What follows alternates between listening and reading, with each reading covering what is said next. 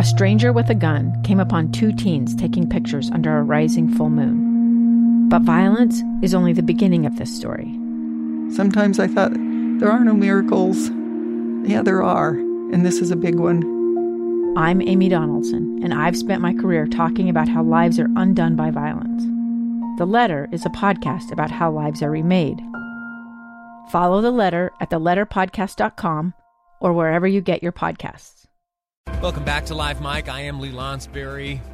Thank you for joining us here for the final segment of today's program. Very grateful to you for listening through all these stories we've told today, all the information we've delivered.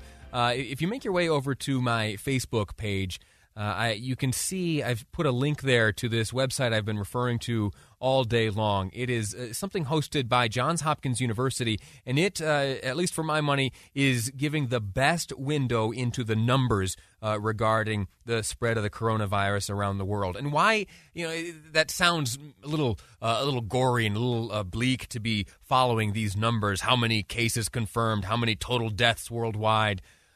And let me explain to you why I am drawn to information like this.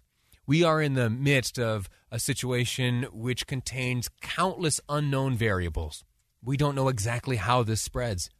We don't know exactly when we will find relief. There are some that say, oh yeah, when the summer months come and the temperatures rise, it'll burn this virus right away. We don't know that.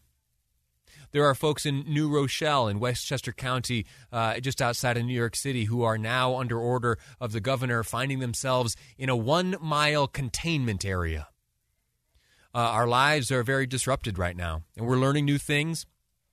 And more than that, we are asking many, many questions.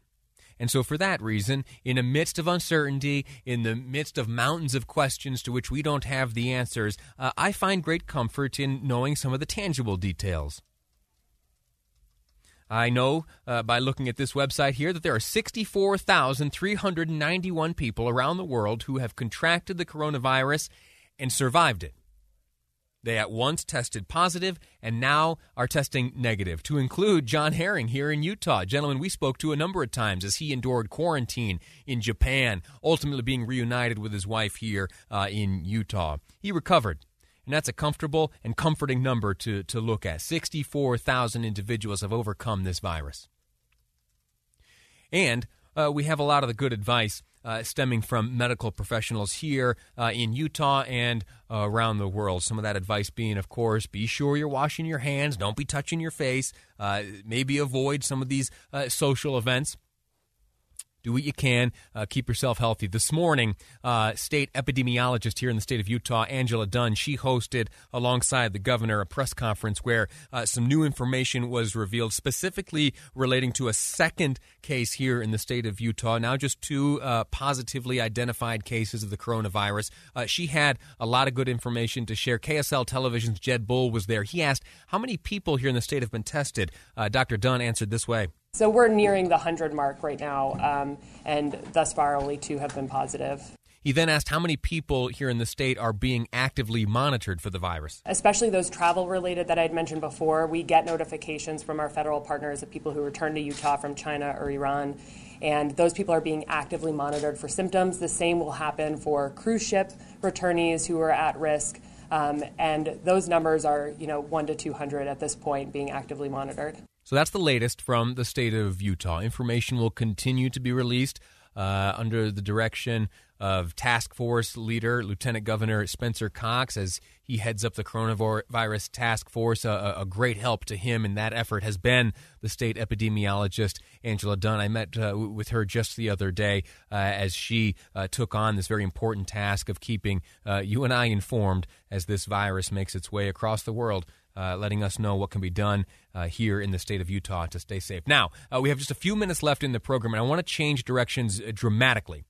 So we're going to put coronavirus behind us. Upcoming on Jeff Kaplan's Afternoon News, he's certain to be covering that issue and that story. So count on that for added and new information. Right now, though, I want to tell you about a new piece of information regarding a bill that we have been following here on this program for some time. At the very earliest days of the legislative session this year, we learned that Patrice Arendt, Democrat, represents the Mill Creek area, would not be seeking re-election, that this legislative session would be her last. As soon as I heard that information, as soon as I learned that Patrice Arent would no longer be a member of Utah's House of Representatives, I said, hey, Amy, get on the phone, get her on the program. I want to talk to her. I want to thank her for the work that she has done over her 20-year career in the Utah legislature, and I want to know what she's proud of, and I want to know what advice she would give to the next generation of lawmakers. Well, I asked her when I had her in studio that day, what is your proudest accomplishment here as you have served as a member of the legislature? She answered this way. In 2000, I was hearing about a really serious, horrible problem about girls who got pregnant, wouldn't even admit to themselves they were pregnant. When the baby came, they panicked, and the babies would sometimes end up in dumpsters. And a very few states had started to pass laws for the safe relinquishment of those children. Obviously we hope that the woman could keep her own child or use a traditional adoption, but we wanted to have a safe alternative to babies ending up in dumpsters. So we passed one of the early baby drop-off laws where babies can be safely, anonymously dropped off at hospitals, and we've been able to save so many lives with that. That's the safe haven law she's making reference to. She is responsible for that here in the state of Utah. And for the past 20 years, since, thanks to her efforts, it passed and was ultimately signed by the governor, some estimated 40 babies have been saved as a result of that law. Well, the way the law stands currently, mothers have 72 hours to relinquish their baby at a Utah hospital or any of these areas where the safe haven law applies. The update is that those 72 hours have been now extended to 30 days. I asked Representative Arent when we were speaking on the occasion of her retirement announcement what she hoped to accomplish during this legislative session, and it was to do just that.